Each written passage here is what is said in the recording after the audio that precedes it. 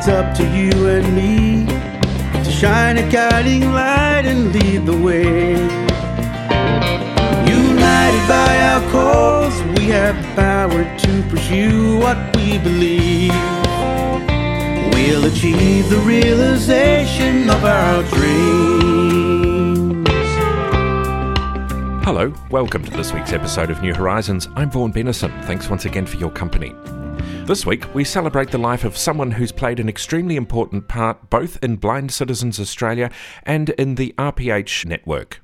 This is an edited broadcast version of this program. If you'd like to hear the full and complete version, you can either subscribe to the New Horizons podcast feed or you can look at the BCA website and you'll find it there. Firstly, we speak to regular contributor to New Horizons, John Simpson. Why are we here, John? Well, sadly, our long-time friend and, as you say, someone directly involved with this program for many years, Neville Kerr, passed away on the 27th of May, Vaughan. It would be a timely occasion to hear about the start of New Horizons in Neville's own words. You might think back that this was in the early days of the RPH service and also the early days of Blind Citizens Australia, as we call it now. And it was felt that BCA should get involved in the RPH service and take advantage of it. And David Blythe, who was one of the people in the office at the time, asked me to take responsibility for it. Horizons wasn't Neville's first foray into radio. I can remember back before the television days, and I remembered how effective radio was for the whole community in those days. And that's where I sort of accepted what a great benefit it was. And when television came along, I thought, well, okay, I'm blind. Television's not that much use to me, so let's utilise radio as much as we could. My first actual personal involvement dated back to the 1960s when I was living in Shepparton. The local radio station used to run a series of programs called Harmony Trail. Now, there were a number of live concerts recorded all around the place. And towards the end of that series, I recorded several of these that were broadcast on the air.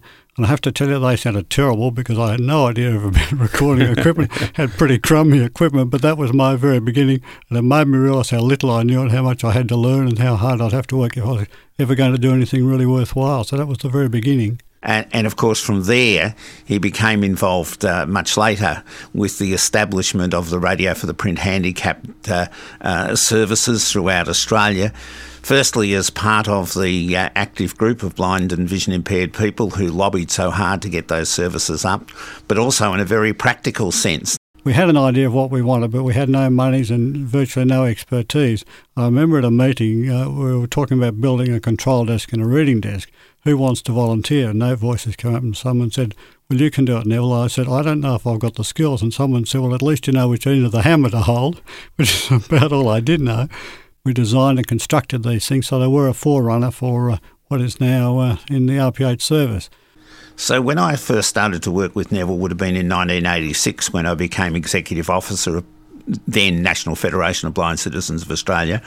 Neville always understood the value of radio and in particular of experience and of hearing from people directly. So he would cart quite bulky recording equipment around, sometimes to do descriptions of major happenings, sometimes to interview key people, to our annual conventions, to capture the proceedings and use those in the radio programs and elsewhere.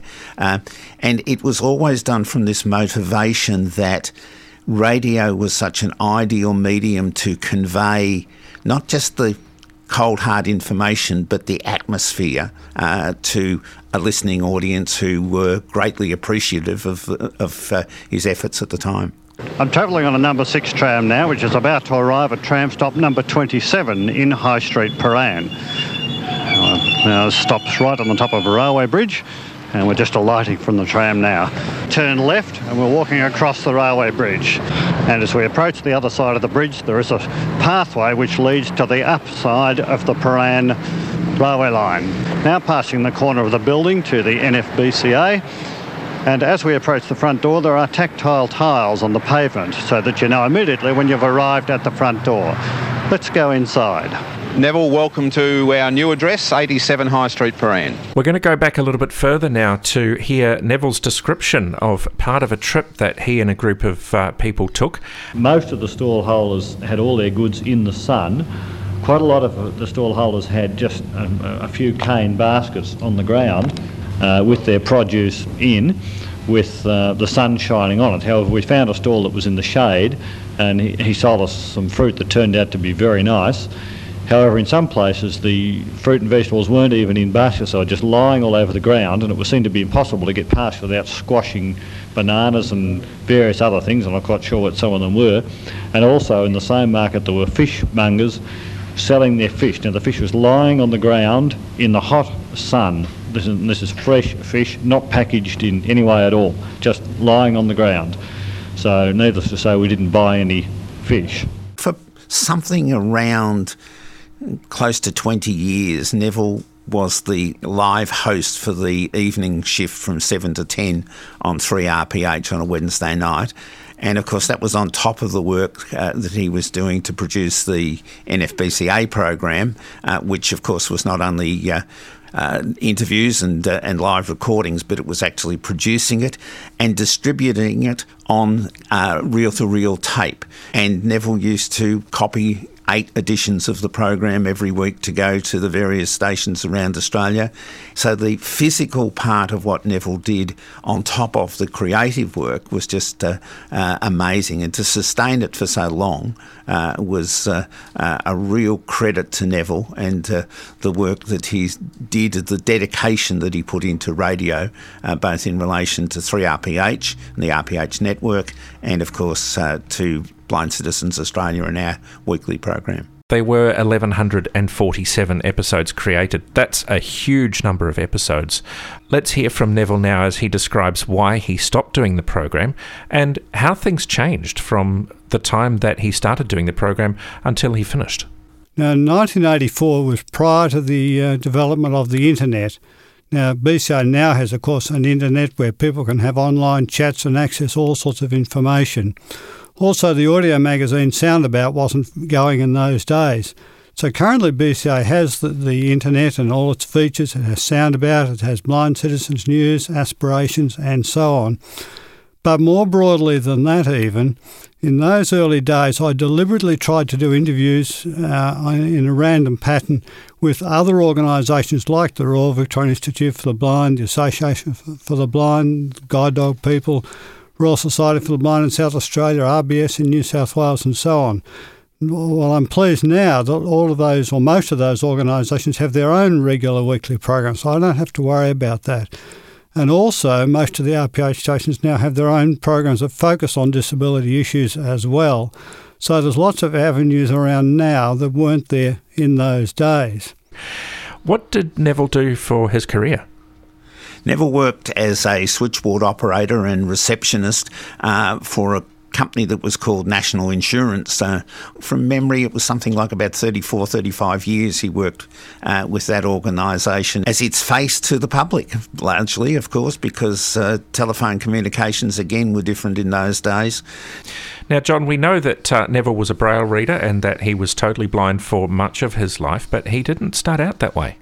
No, John, I had a fair amount of sight when I was in my teens.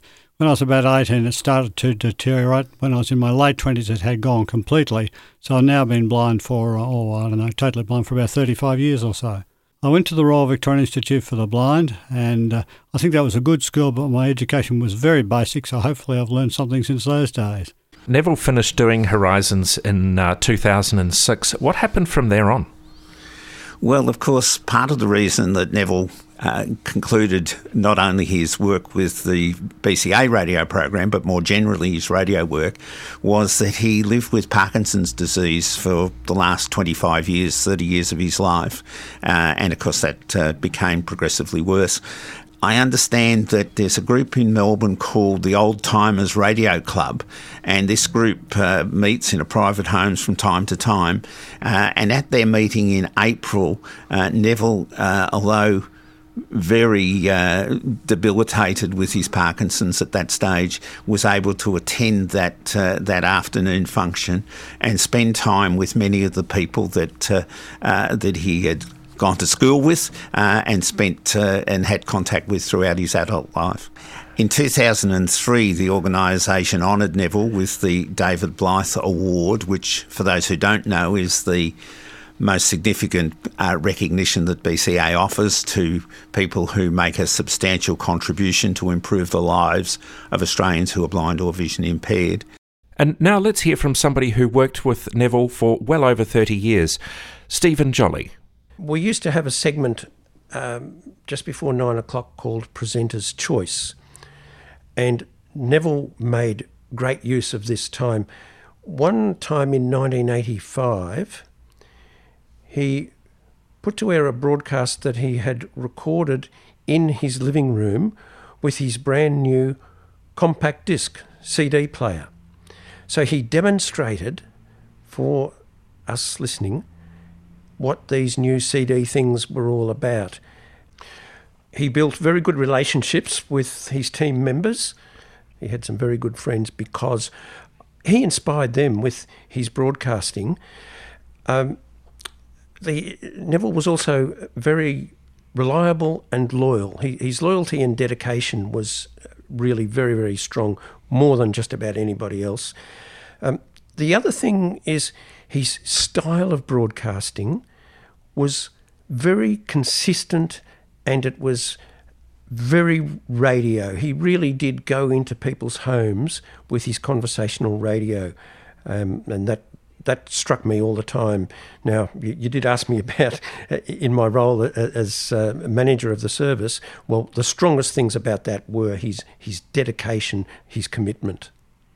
Neville broadcast as one of us, as a member of the blindness and vision impaired community who understood what radio could do and really stretched it.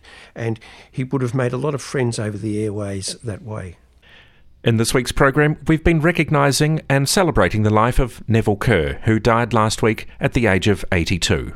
If you'd like to contact Blind Citizens Australia, you can call 1800 033 660, 1800 033 660, or you can email bca@bca.org.au. That's bca@bca.org.au.